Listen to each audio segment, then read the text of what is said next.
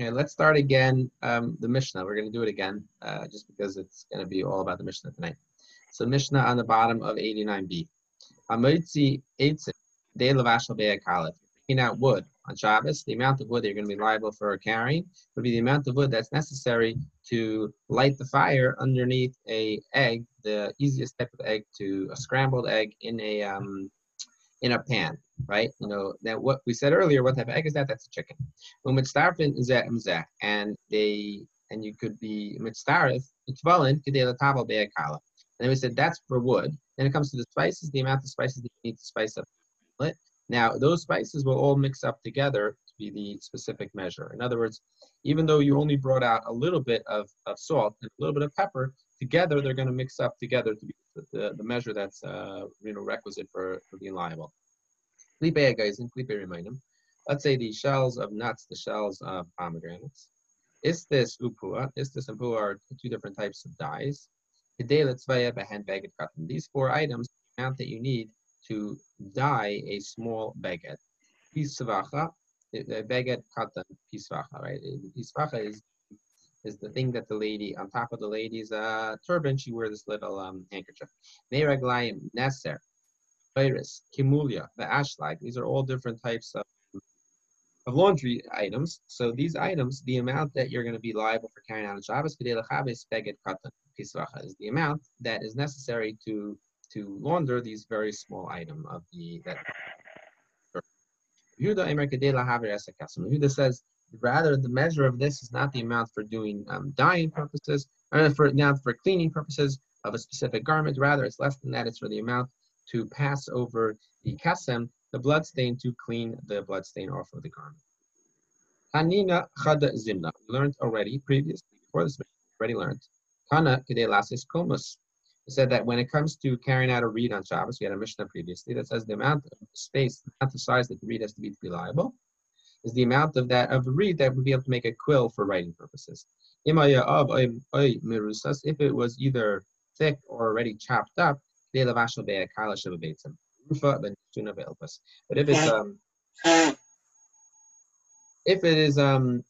if it's broken or very thick, then we said the amount that you'd be liable for carrying out on Shabbos would be the amount that it takes to actually make a fire underneath a very small egg that's already scrambled in pan. So we see that's already considered to be a chashav, a significant measure for other types of products, the amount that you need for making a fire. So why are you telling me over here that is again the amount that you need?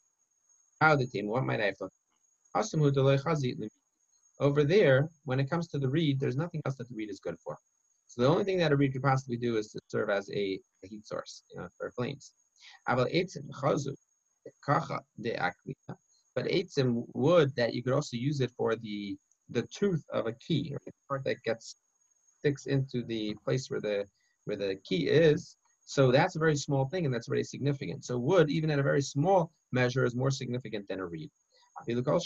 There, I might have thought that even a tiny bit of wood, you're already liable for carrying out. Kamashmalan in our Mishnah, not like that. And this is really based on what we said earlier, that if the primary measure of an item, the primary usage of an item is a larger measure, then that's what we're going to go with. Even though there is a secondary usage that's actually smaller, still we're going to be lenient and say that you're not liable until you take out what the primary measure is. The primary usage for wood is as a fire, not primary usage for making keys.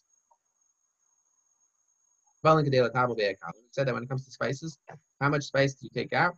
The amount of spice to spice this small egg. Reminu, and ask the contradiction. Say when it comes to tefillin, you could have 3, or you could have 2 or 3 different types of spices from one category, or 3 different species total of spices, asurin, umustarfin, zamzeh. And still, they're going to be mixed up together, and they will combine for the sake of whatever that isser might be, whatever the prohibition might be that you're dealing with. But they're going to be combining from different spices. The different types of spices will combine. So Umisarvin Zamzev, Amar Chizkiah explains, Chizkiah explains over there that the reason why they combine together is we're talking about different types of spices, but they all have a similar purpose. They have a similar purpose of making the food sweet, or making it tasty. So why? Because they have the ability to make the kedera, the pot, taste better, the food taste better. So Taima Dechazu Lamatika Sekadera. So it sounds like Chizkiah is saying that why can they combine? They have the ability to be combined to because they both have a similar purpose, even though they're different types, but they have a similar purpose. They both have the ability to make the pot taste better. Implication is that if these foods would not be able to be combined for the sake of the same purpose, then they would not be combined for whatever halachic reasoning we're concerned for. So why over here do we say that when you take spices, even if each one by itself is not the requisite measure, but combined with the other spices, it is the requisite measure, it does combine. Why does that combine? It shouldn't combine. The answer is the reason why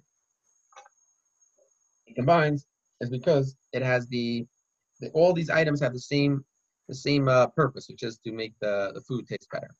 These items are all the question of these dyes. It's the amount that is necessary to dye a small garment. Remini, I'll ask a contradiction. It says that if you're taking out dyes that have already been reconstituted dye, so then the measure of taking out a dye is a very small amount. It's the amount that you need to make a sample for the weaver. So Amar of Nachman, Amar Rabba Barabu. It's very simple. If you already have the dye and it's already constituted, then the amount that you're going to be liable for is a very, very small measure. Just the amount that somebody would use, a tiny little sampler, that's already enough. But if you're trying to figure out how much raw material you're going to be liable for taking out when you have not yet boiled it and turn it into the dye, then it's going to be a larger measure. Like we said the same thing earlier, that until you take out a decent amount, if it's actually something that was not yet constituted, nobody's going to spend the time to put up their boiler and whatever else they have to do unless they're going to be making a significant amount of dye. So it's a larger measure than the amount of when it's already pre-constituted dye, how much you're going to be liable for taking out. Okay. Meraglayim, we said that the urine is one of the laundry items, right? Because it has ammonia in it. Tana meraglayim ad ben yoim. The Brisa says that this idea that miraglayim, the urine is going to be liable for clearing it out, is only true up until 40 days. I guess at 40 days, the acidity probably has gone down enough that it will no longer be able to serve its purpose of laundry. Neser, Tana Neser, Alexandrus below Neser and Pantherin. So Neser, which is some sort of material that they would use for laundry, but only the Neser of Alexandrus is going to be liable for this measure. But if it's the Antamperin, then it would have to be a larger measure. Beiris, what's Beiris? Amar of you, the Zechal. Yudah says this is talking about sand. V'hatanya, we learned in a Brisa. Ha-Beiris v'hachal. They put them together. In other words, the Brisa lists them separately. It says there is Beiris and there's also chal. So apparently it's not sand. Elamai Beiris, so what is Beiris? Kivrisa. So Beiris is really Kivrisa. So what's Kivrisa? Kivrisa is Gafrit, right? Is on pitch, right? So Rashi says. So basically, ask a question. Isifu alein ha chal vitzen, v'hal inun, v'ha Beiris, v'ha oil. V'isa g'daitach Kivrisa mi isa v'shviyas. So over there, what we're talking about is different things that have different qualities, different characteristics when it comes to shvius, when it comes to shmit the year, and we list Beiris as part of that category. Now, if it was indeed this pitch, right? Not pitch, but sulfur, right? Then it wouldn't have the same issue because it wouldn't be an issue on shvius. Why? How do we know that? Is there any din of sulfur on shvius on shmit the year? Anything that has a substance also has the Shemitah year. But if it does not have a substance in the Shvius, it does not have Shemitah year. Elamai Beiris. So what is Beiris? We're left with the question again. Ahala. Ahala is aloe. But Tanya by Beiris Ahala, the Brises put them separately. Is that Beiris is and Ahala is another thing. Trey Gabni Ahala. There's two different types of aloe that we're talking about. Kimolia. Amar of Yehuda Shaloif dates. Yehuda says it's Shaloif dates. Ashlag. Amar Shmuel. Shaltinu l'chol necheseyama. For Amali. Tanuna Shemei. Takach benukva de marganisa umafgile berinta de parzala. So there's a very interesting thing. He asked the people who go down to the sea, what exactly is this material made out of? And they said you find it at the opening of a pearl. and you could take it out, the parzlo, some sort of a utensil that you would be able to take out this chemical that was part of the pearl, and that would actually be used for laundry. Earl, I'm figuring you know what this is talking about. I know. Do I know pearls? I don't know. It's the kind of thing that you know, like exactly the pearl making process. I didn't. What was that? No, I mean I didn't know pearls had holes until you drilled them. Actually, I'm guessing it probably means while it's still attached to the shell, there's probably some sort of chemical in there. I'm guessing. I don't know. Is it attached to the shell, or it's just completely in the actual meat? It's in the shell, right? Well, what happens is that the oyster gets irritated by sand, and it grows a protective coating around the sand to prevent the irritation, and that protective coating hardens into what we call a pearl. That's where it comes. So in order to make pearls, they have to hawk the oyster's chinik, so to speak, by putting something in there to mark my words. 20 years from now, it's going to be considered barbaric to do that to the clams, and we're not going to be doing that anymore. Well, it's an oyster, but whatever. You know, oyster, clams, mussel. So all asur to eat. That's what we know. Right. Okay. Next Mishnah. So palas kol shahu. When it comes to taking out pepper, even a tiny bit. The itran kol shahu. Taking out tar, even a tiny bit.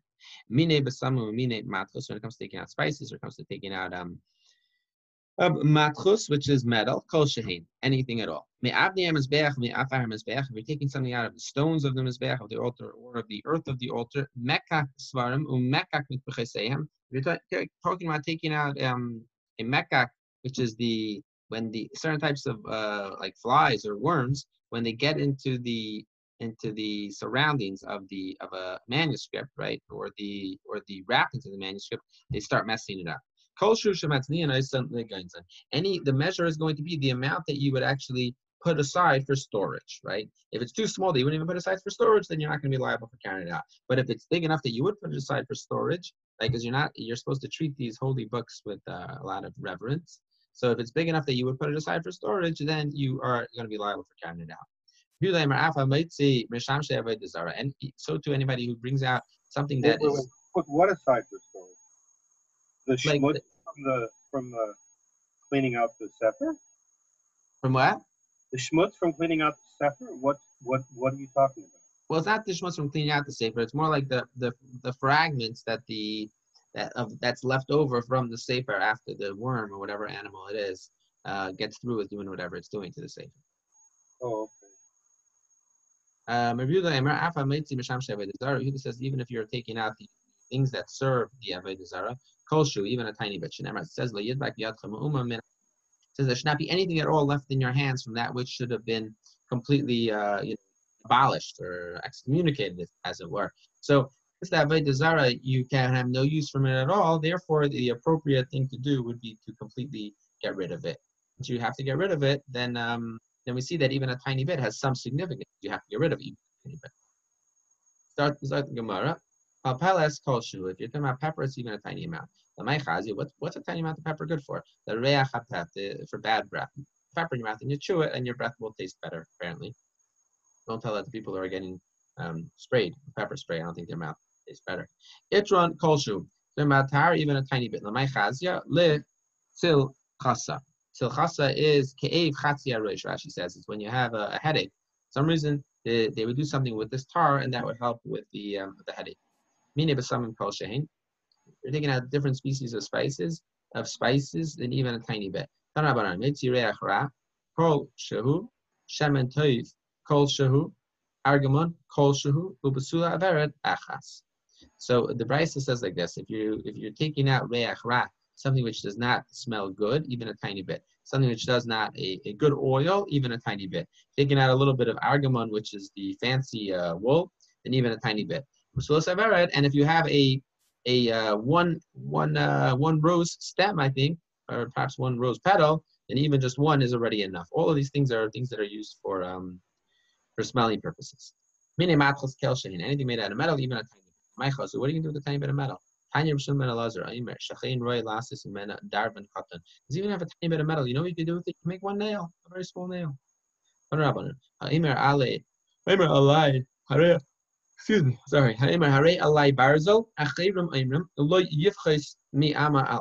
If somebody says, I'm going to bring barzel, I'm going to bring a little bit of iron as an offering to Hashem, right? Not that the iron itself will be an offering, but that you're dedicating the iron for Hashem. So you can't give less than an amma by amma. What's it good for? I'm Rabbi Yosef Kliya Erev is learn the Ayas and Midas. We learn about the Beis Hamikdash, and on the Beis Hamikdash there were these things that were standing up, jutting out of the walls of the Beis Hamikdash, so that the birds would not find a place to hang out there. So these like little, I don't know what you would call them, like hooks or something of that nature, spears, I guess, little spears that were standing up, so that birds wouldn't end up hanging out on the walls. It's not appropriate for birds to be hanging out on the walls. So how much metal to take out? Enough metal to make the kliyas erev. How much metal is that? That's an amma by an amma. Another way to say this statement is like this. First of all, you should know that if you're going to say you're taking iron, you can't bring less than the amount that's necessary for the kliyas erev. And how much is kliyas erev? It says how much is that? That's 1 by 1 amma. So it's just really flipping the order of the brisa around, but it's coming out at the same point. The question just is which was first, which was second. The chayshes the yivches mima kasef. You say you're going to bring the chayshes to the Beis Hamikdash. How much you have to bring? Don't take less than the measure of what's considered to be a ma'a, which is a value of kasef. Tanya, Ezra says. He says if you say that you're going to bring the copper to the Beis Hamikdash, you can't bring less than a little copper, like some sort of implement, a little copper implement. What are you going to do with this little piece of copper that's some sort of hook of something of that nature? Is you would remove with it the wicks that were left over, and you clean out the candles. Okay. So that's something that you can do with even a tiny piece of copper that can actually have a use. The leftovers of the svarim, the leftovers of the wrappings. Mekach, which is the type of animal that is taking, that eats the books basically. The techach of the shiroi, the techach of silk that goes through the silk. Ila the envy, and this other type of worm that is found in grapes. And this other type of animal that's found in dates. This other type of thing that's found in remaining. Kulu sakanta. These are all a sakana. They are all a danger if you eat them. The student who was sitting in front of Rabbi Yechon, eating a date. Amalei Rabbi Kaitzen yesh. Because I think there's thorns in this date. Amalei katlei pa the dain. So he says basically, oh, you know what? He thinks he's eating thorns, but I hate to break it to you, but really what you're eating is not thorns. Really, it's this type of bug or worm, whatever it is that's in there, and that is going to actually cause you to die, right? So the only thing worse than about to bite into an apple that has a worm into it is realizing you already ate half of the apple with a worm in it, right? Wayne, I meant to ask you before I forget, are they having a minyan tomorrow in Chabad? Are you guys also opening up tomorrow, or are you already open? Well, I'm sorry. Are they open, or are they going to open? Yeah. Are you following Santa Clara? You're on your own path. Like, have you guys been open for religious services already? No, not yet. And are they opening tomorrow or not yet? There hasn't been an email out yet. You're the second one to ask me today already. Yeah, because Santa Clara said that we could open up tomorrow already. They said we could open up, but Rabbi Yossi told me weeks ago he was going to wait. And I think they're davening outside at a lot of places. Adam Elah. No. The headmaster from Warwick. Okay. But anyway, he said that Jacob in Oakland, they're davening outside, and I guess you got to have so much space in between, and our building's not big enough.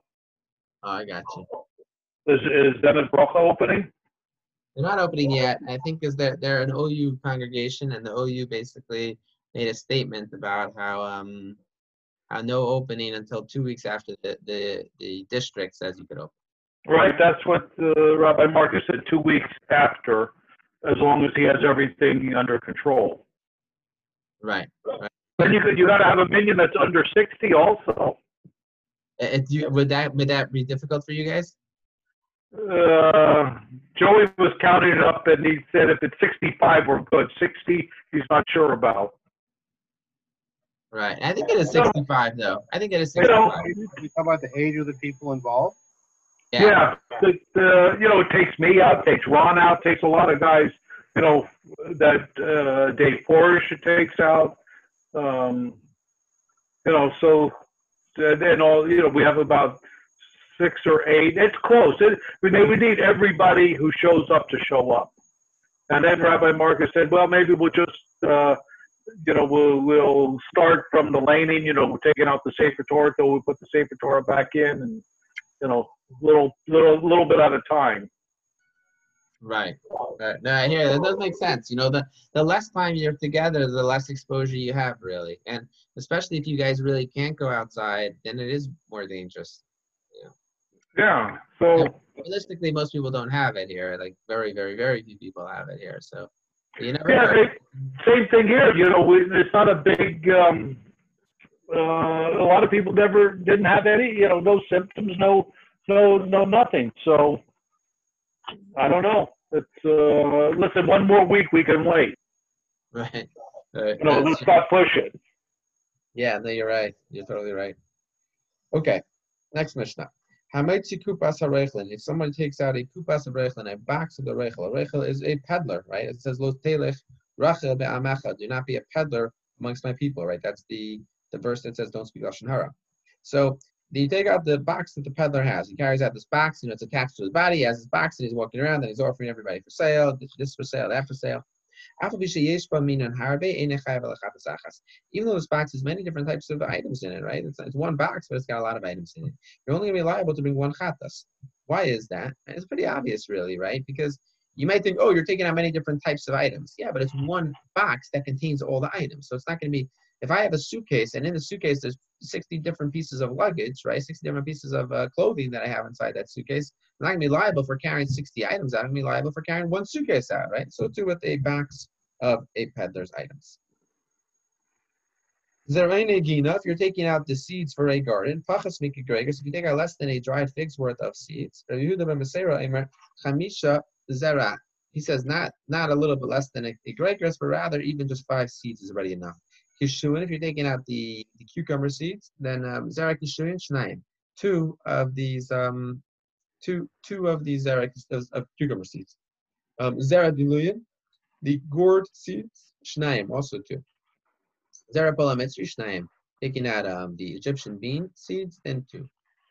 Chagav chai tahor, if you're taking out a living grasshopper that is kosher, kosher, then any bit at all is already going to be liable, even if it's a tiny chagav, way smaller than a gregorus. Mace kagregorus, but if it's already dead, then only if you have a kagregorus, a fig's worth of these grasshoppers, will you be liable.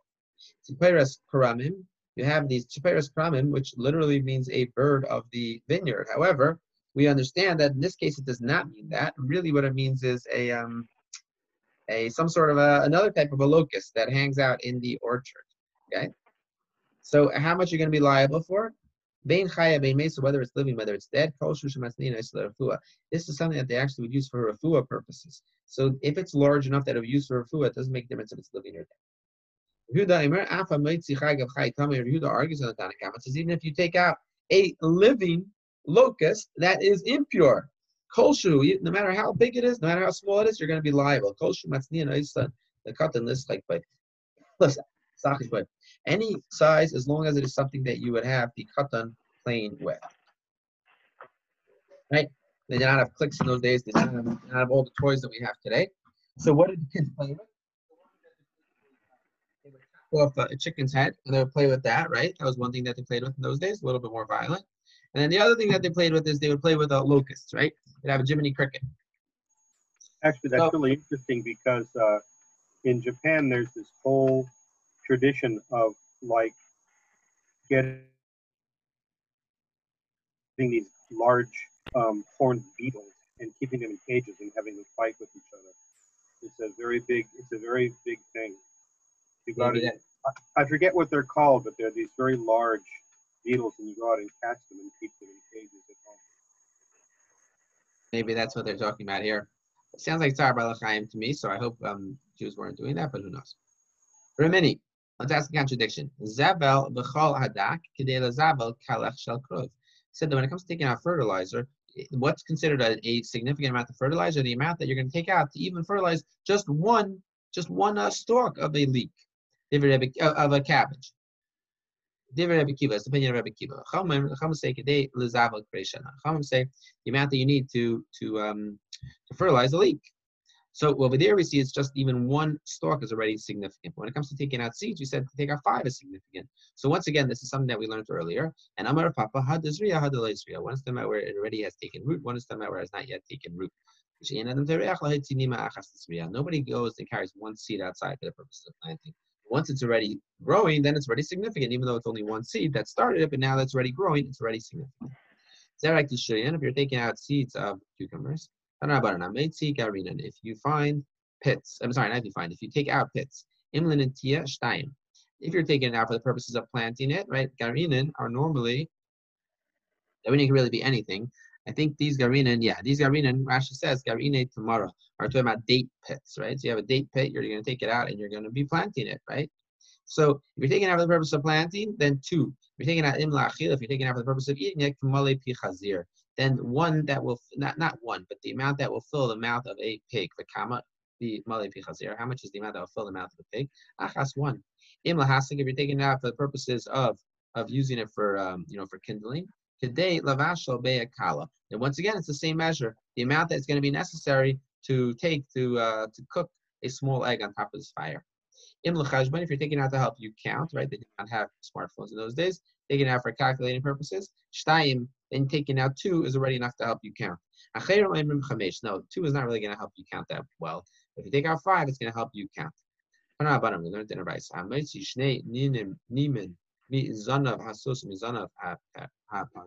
you take out two hairs from the tail of a horse or from the tail of a cow, chayiv, then you're going to be liable. Because you would use it for the sake of nishman, for the sake of trapping things. Miksha shel chazir achas. If you have a miksha of a chazir, what is a miksha of chazir?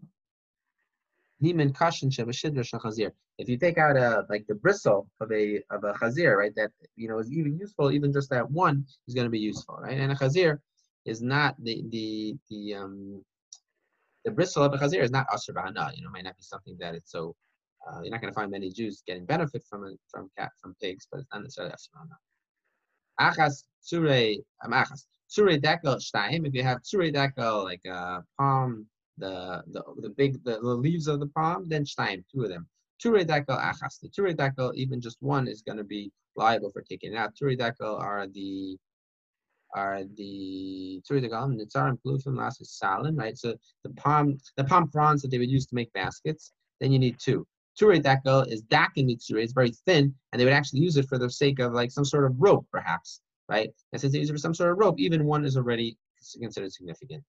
Siperas kramim. We said that when it comes to taking out this locust that lives in the orchard, bein chaya bein mesa kosher, whether it's alive, whether it's dead, even a tiny bit.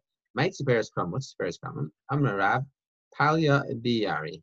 Amar Abaya mashtakech b'tikla de chad ne'evra. Says that this is something. It's this type of locust, and we find it in a tikla de chad ne'evra. Abdullah.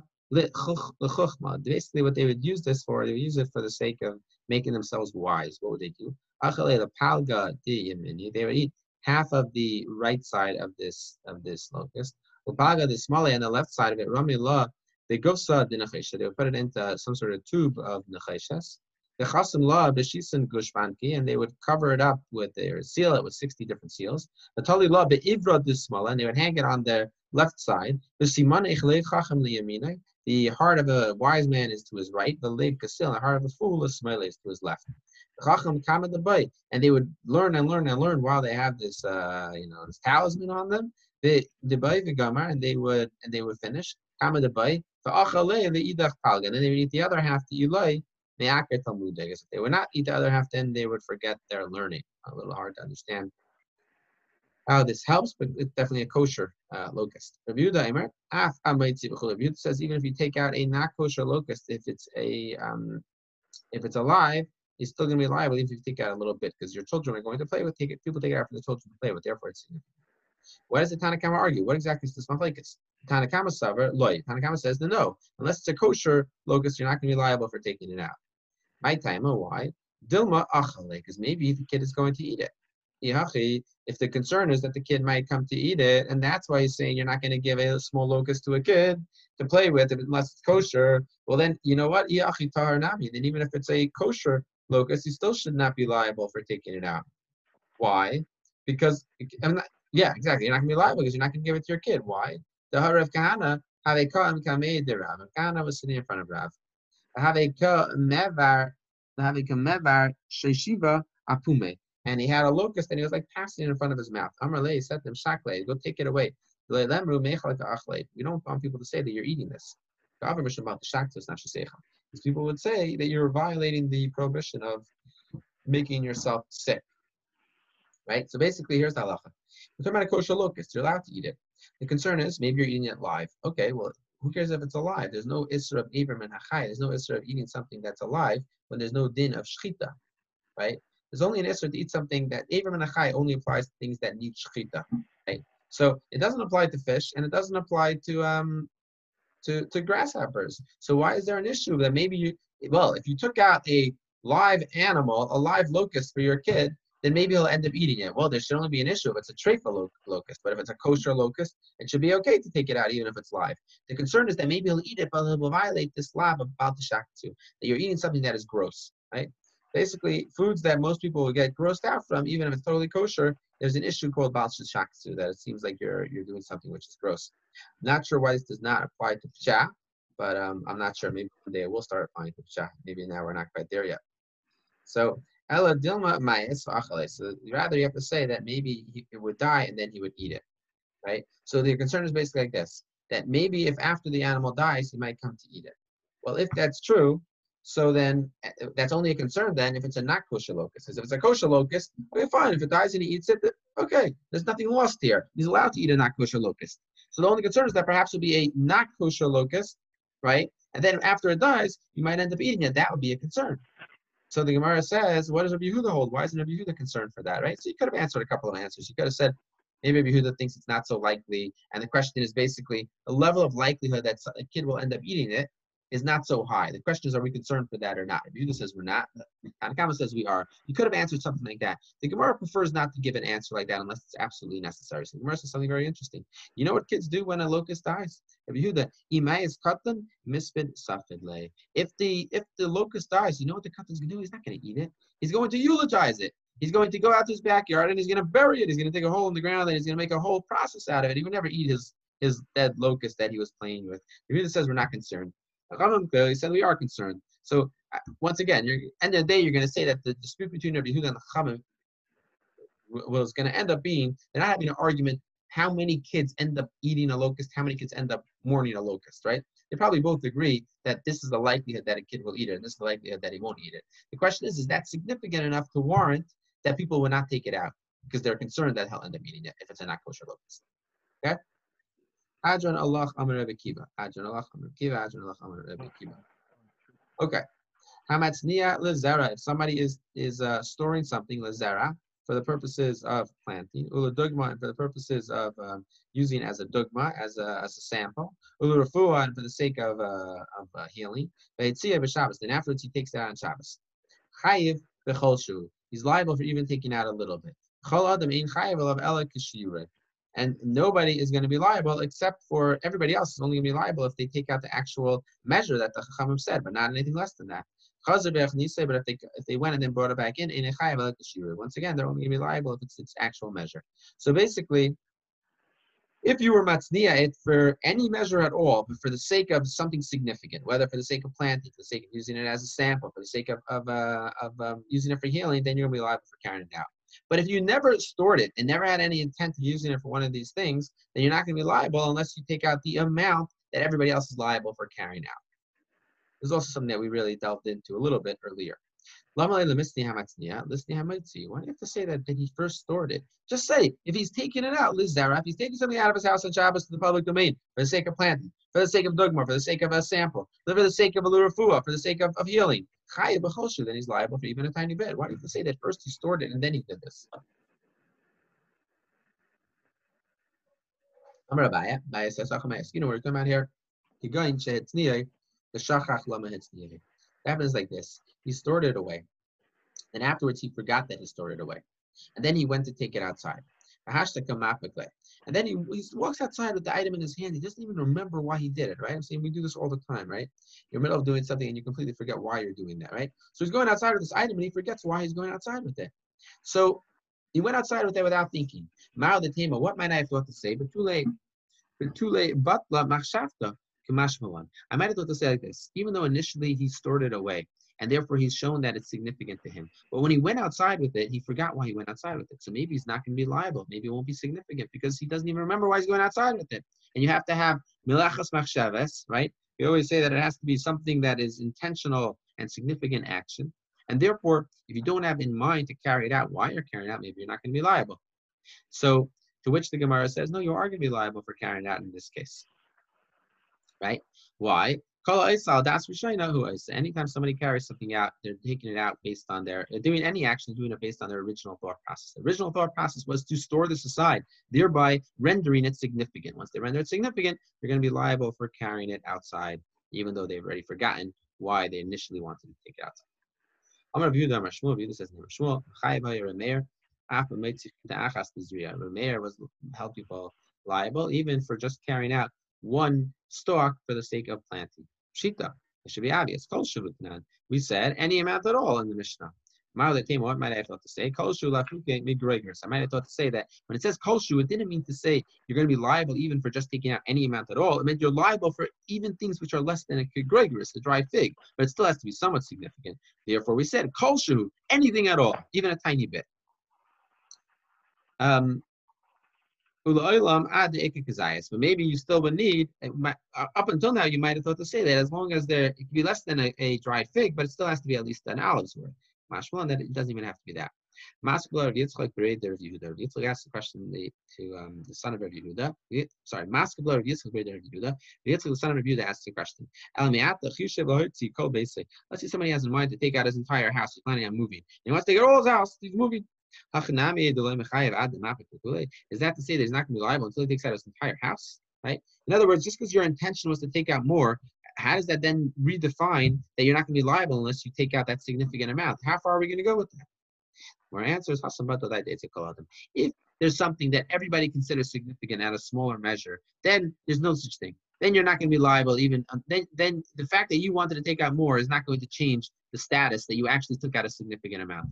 But if it's something that most people don't take out this measure, you had in mind that you want to take out that measure, then that could redefine it, right? And therefore, it will only be redefined the entire time that you actually had in mind to do that. Okay. The Mishnah says that each person is only going to be liable for doing this if he takes out the requisite measure. And it's only the person who actually stored it that's going to be liable at an earlier stage, even when it's a less significant measure. But for your typical person, until we reach the specific measure that the sages told us is significant, it's not relevant to us.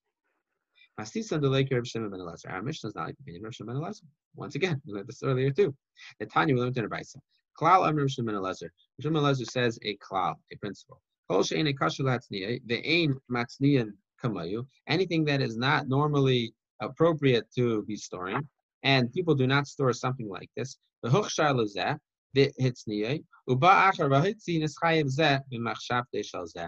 Reb Shimon ben Elazar taught us earlier, we learned in this price earlier, Reb Shimon ben Elazar argues on this opinion in the Mishnah. And he says that as long as one person rendered it significant by dint of storing it for later, then it becomes significant for everybody. So if Earl decides this is significant, this measure of mushrooms are significant, well, for Earl, mushrooms are very, very valuable. So they're significant even at a very small measure. But for Wayne, generally speaking, they're only significant if you add a whole mushroom, but not a very small mushroom. I'm not talking about anything onto it. I'm talking about actual mushrooms right now. So, but Earl, then once Earl made it significant for himself, then even Wayne is going to be liable for carrying it out according to Shimon ben Elazar. Whereas according to our Mishnah, it's not going to be true. Unless you're the actual person who made it significant by storing it, you're not going to be liable for carrying it out if it's smaller than the normal measure. Okay. Okay. Amar Rav Nachman. That was his name, Rav Nachman. A fascinating question. Okay, listen, there's like a real lumdish question over here. So Rava says, in the name of Rav Nachman, let's say you take out a gregor's worth of food and you're intending to eat it, and nimlach aleha lizriya, and then you later on decided, once you were already outside, you did the akira, you lifted it up in the private domain, you went outside into the public domain. Before you did the hanacha, you decided to plant it instead of eating it. Inami lizriya, or initially you planned on planting it, and nimlach aleha chila, and then you changed your mind and decided to eat it. Chayev, you're liable. Shita. Zilhacha ekeshira, v'zilhacha ekeshira. The Gemara says this is not a chiddush. This is pretty obvious. Even a guy can tell you this is true, right? Why? Doesn't somebody who's planning on planting a seed on Shabbos got more problems than just schlepping something? I mean, I can understand being confused about not knowing how much you can schlep or not schlep, but doesn't everybody know that you can't plant things on Shabbos? So I don't think we're talking about a case where he's necessarily going to plant on Shabbos. The question is, when he's bringing it outside, he wants it outside for a specific purpose. He might want it outside because he wants to plant on Shabbos. He might want it outside for something else. He might want to plant it later. He might want to plant it after Shabbos. But what was his purpose in bringing it outside? Mm-hmm. So okay, fine. So the Gemara says that's obvious that he's going to be liable. When he picked it up, he did the akira. It was already a significant amount, and when he did the hanacha, it was also significant. So why wouldn't he be liable for doing the akira and the hanacha when both times it was a significant measure? You might have thought to say that you need the lifting it up and the placing it down. Both have to be in one state of mind. And therefore, you're not liable unless you had one state of mind. What would be the state of mind? That you intended to use it in the same way, both at the beginning and at the end. But and you don't have that. Kimash Malan. Therefore, that's what Rava says. No, you're still liable, right? And just to delve into that a tiny bit, let's say you took something out with the intention of eating it yourself, and then in the end you decided to give it to someone else to eat, right? That would be obvious that that's the same machshava. That's the same thought process. You don't need to say, did you bring it out with the intent to eat it in one bite or to eat it in two bites? That's obviously also the same machshava. But to talk about taking something out with the intent of planting as opposed to the intent of eating, that's already a little bit different, and that's not going to be that in theory might be different, and you might have thought that you're not going to be liable, and therefore Rava needed to say that you're still liable. By Rava, now this case gets a little more interesting. You take out half a gregorus, half a dried fig's worth for zriya, for the purposes of planting. Now, if it's for the purpose of planting, you don't have to have a whole dried fig's worth. Even less than that's already enough. And then it got less, and then you decided to eat it. Mahu, what's the halach? If you say in the first case, the reason why you're liable is over there in both scenarios, whether you're doing the akira for the purposes of zriya or you're doing the hanacha for the purposes of zriya, or vice versa, right? In both cases, whatever is happening at the zriya, it has the right measure, and at the akira, it has the right measure, and at the hanacha, it has the right measure. So nothing's going to change. Over here, it's a little different. Why? Questions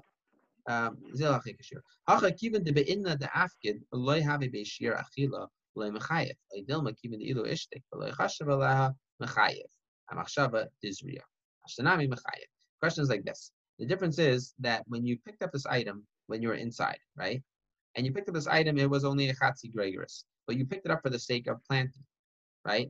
And when you take it up for the sake of planting, then the chatzi gregorus is already enough to be liable. Then it's tipacha. Then it got expanded. And when it got expanded, by the time you brought it outside and decided to eat it, it was already a gregorous size. So if it's a gregorous size, you're going to be liable for carrying for eating. If it's less than a gregorous size, you're only going to be liable for carrying for planting and not for eating. Well, when you took it outside and you did your original akira, you thought you were taking it out for planting. And when you're taking it out for planting, the akira that was necessary was only a small amount, which you had. When you take it out for the sake of eating, it had to be a larger amount. Well, when you changed your mind to eat it and did your hanacha, well, then it already was a larger amount. What do we say? Do we say, well, since at each point along the way, the akira was done with a requisite measure to be a significant measure, and the anach was done with a significant measure. The fact that you changed your intention in the middle, why should that change the status of what you did? In both cases, you did you had enough for whatever it is that you were intending at the akira, whatever it is that you were intending at the hanacha. What do you guys say? What's that? You checked it out already earlier today, Wayne? No, I didn't. I've been busy. I had to work all day. Gotcha. Well, wait a second. If the issue here is the intent, then if he changed his mind in the middle, then he didn't complete the picking up and putting down, right? One more time. Is the issue the intent here, or just simply the measure of what he's carrying? So it's kind of both, right? Because if your intention when carrying out the seeds are for the sake of eating, then we know how much you need to carry out. You need to carry out a gregarious. But if your intention is to carry out the seeds for the purpose of planting, you don't have to carry out that much. If you're planning on planting, then it becomes significant at a lower number, right? The threshold for planting is lower to be significant. So, but the thing over here is very interesting because when you took it out, you were intending to plant, and it had the requisite measure to be significant for planting. And when you put it down outside, you were planning on eating it, but guess what? It actually expanded in the interim, and it actually was now large enough that it would be significant for eating. So what do we say? Do we say ultimately the initial picking up was significant? Well, it was for the intent of planting, but it was still significant. And the culmination of putting it down was also significant. Well, it was significant in a different sense. But do we say it works or not? Right? So it's like literally what we would normally look at as a Minchas Chinuch type of question, right? Minchas Chinuch is the famous commentator on the side of the Chinuch, Rabbi Babad, I forget his first name now, from Poland in the late 1800s, and he has all these famous chakiras. Chakira is when you have two different sides of a question, right? You know something is true, or in this case, you don't know if something is true, and you're trying to figure out what's more significant. It's like a classic thought experiment. Is it the chair that's holding up? Is it the seat that's holding up the chair, or is it the legs that's holding up the chair? Is it the ground that's holding up the chair, right? That's a little bit of a ridiculous one, but that's the concept. So what the Gemara is asking over here is, what's significant when it comes to defining what's the specific measure that's necessary to be called significant? Is what's significant that at each time, each point in time, it is significant vis-a-vis the specific thing that you're taking it out for? Or is that not enough? It has to be that it was significant for whatever it is that you're going to take out when the later measure. In other words, at the end, you decided you want to take it out for eating. Well, if your initial picking up would not have been significant enough for eating, then maybe that's not enough, right? Let's talk about make it a little bit easier. Let's say we talk about... Wouldn't it matter when you changed your mind what size it was? Yeah, it would. Right? I think that's legitimate. It would matter to some extent. But remember, when it comes to that kira and when it comes to the sources of liability over here, to bring a chatas, we're always going to be defining it as two different things have to happen. You have to do an akira in the private domain, lifting it up off the ground in the private domain. You have to do a hanacha in the public domain, and it has to change domains. So those are the only two things that really have to happen. So as long as you changed your mind before you placed it down, then that's it. Now, if you never would have changed your mind at all, and you always were planning on Zriya, what would be the halacha? Of course you're liable. It just got larger. It didn't get small. If you were always planning on Achila, you would have been patur. Because when you initially picked it up, it wasn't significant vis-a-vis Achila. Because it was less than a gregarious, it's not significant. But now what we're doing is we're hitting both sides at the same time. A fascinating question. So let's see what the Gemara says. Mahu, what's the halacha? If you want to compare it to the case of the original case that Rabbi talked about, well, in that case, both times it actually had the requisite measure. The afka, at the time that you took it out, it does not have the amount to be liable for eating. You're not going to be liable. Say, rather, maybe we should say, since if you would have been quiet and you wouldn't have thought about what you're doing at all, then mechayev amachshava d'zriya. If you would have changed your mind, you would have been liable for carrying it out. Why? Because you planned on you carried it out with the sake of planting, and therefore you'd be liable even later. Well, then so too even later when you carry it out, you should be liable. And if you want to say, since if you would have been quiet and you wouldn't have thought about it at all, you would have been liable for the intention of planting. then you should be liable. Then you should be liable over here, because since you picked it up initially with the intent of planting, and if you never would have changed your mind, you would have been liable. The fact that you changed your mind to go to thinking about a case of eating, well, okay, great. When you actually changed your mind to a case of eating, it actually was still significant for that too, because it had expanded in the interim. So what should be different then? So the Gemara says, okay, fine. If that would be true, let's say you take out one dried fig's worth for the sake of Simka, and then it started contracting when you were carrying it outside. What's that? Over here, if you wouldn't have changed your mind at all, you wouldn't be liable, because when you did the hanacha, when you put it down, you would have been thinking, I want to eat it. And when you did the hanacha, it would no longer have been significant. So of course you would not have been liable for putting it down. Or do we say, or do we say, go after exactly what it is right now? And since now you've changed your mind to actually plant it, and since now it's gone down in measure, but that's still significant for planting, maybe you're still liable. Maybe you'll come to tell me. Go after the now, and that should be our defining moment. And you should be liable. Let's say you're taking out a dried fig's worth for eating purposes. It's simka, and it contracted. The chazra bit tifcha, and then after it contracted, it then ended up becoming larger again. Mahu, what's the halacha? Do we say that once it went to less than a egregious, it completely loses its liability? Or do we say not? Do we say this by Shabbos or not? And the answer is teku. We're left with the question. And as we know, whenever we have a teku, we call it a suffix. What we're supposed to do in halacha is a suffix. We're not sure what to do. So if it's a suffix and it's a deraisa question, you're going to have to be machmir, you have to be stringent. So if someone has this specific question on Shabbos, they're definitely going to have to be stringent because it's a teku. Okay, let's do a little bit further. Rava asked a question. Let's say someone throws a kazayas worth of truma into a impure house. What's the halacha? What's the question that he's asking? He asked this question in a vacuum. We don't know what he's asking. Is it related to Shabbos? Is it related to truma? What's going on here? If you want to know what's considered, significant when it comes to throwing something on Shabbos, it's going to have to be a kegregos, a dried fig's worth, and throwing something that's only kazayas is not significant. If it's for a question of tuma, then le'inyan Shabbos, le'inyan tuma. 1 second. Shabbos kegregos minan. Le'inyan tuma, le'inyan Shabbos. You could go into eka pachas migabeya. Skip the line. Le'inyan Shabbos kegregos minan. Le'inyan tuma kabeya oichalin b'inan. If it's for tuma questions, then you always need the size of an egg's worth of food. Rather, it's coming for Shabbos questions. Going to eka pachas migabeya, and because it was the cases like this. There was already half or part of a egg size worth of food in the house. And when you threw this olive's worth of a truma into the house, it ended up combining and making one full beya, one full egg's worth of truma in this tuma house. Right? To speak this out, right? An olive is half the size of an egg. So from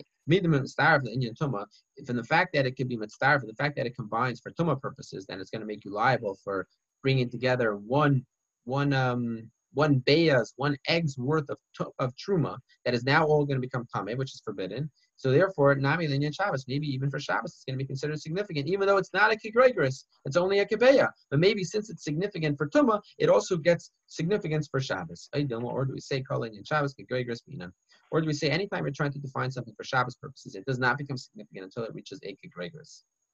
Right? So just to speak this out, this is something that we find elsewhere, right? We find it in Sukkah, right? A similar idea where if something is significant for one element, it can also become significant for the other element. In Sukkah, in Shabbos, right? We say that there are certain leniencies about Eruvin that if it's Shabbos Sukkos, where the Eruvin question would also be a wall for the purposes of making a sukkah, it's also significant for Eruvin, right? And so too the other way around, right? So sometimes we see that once something garners significance in halachic terms for one question, it can also then expand to other questions. It will be significant in halacha as well. So the question is, do we say that when it's significant for tumah, it also will then become significant for the purposes of carrying on Shabbos or not? That's the question that they're asking.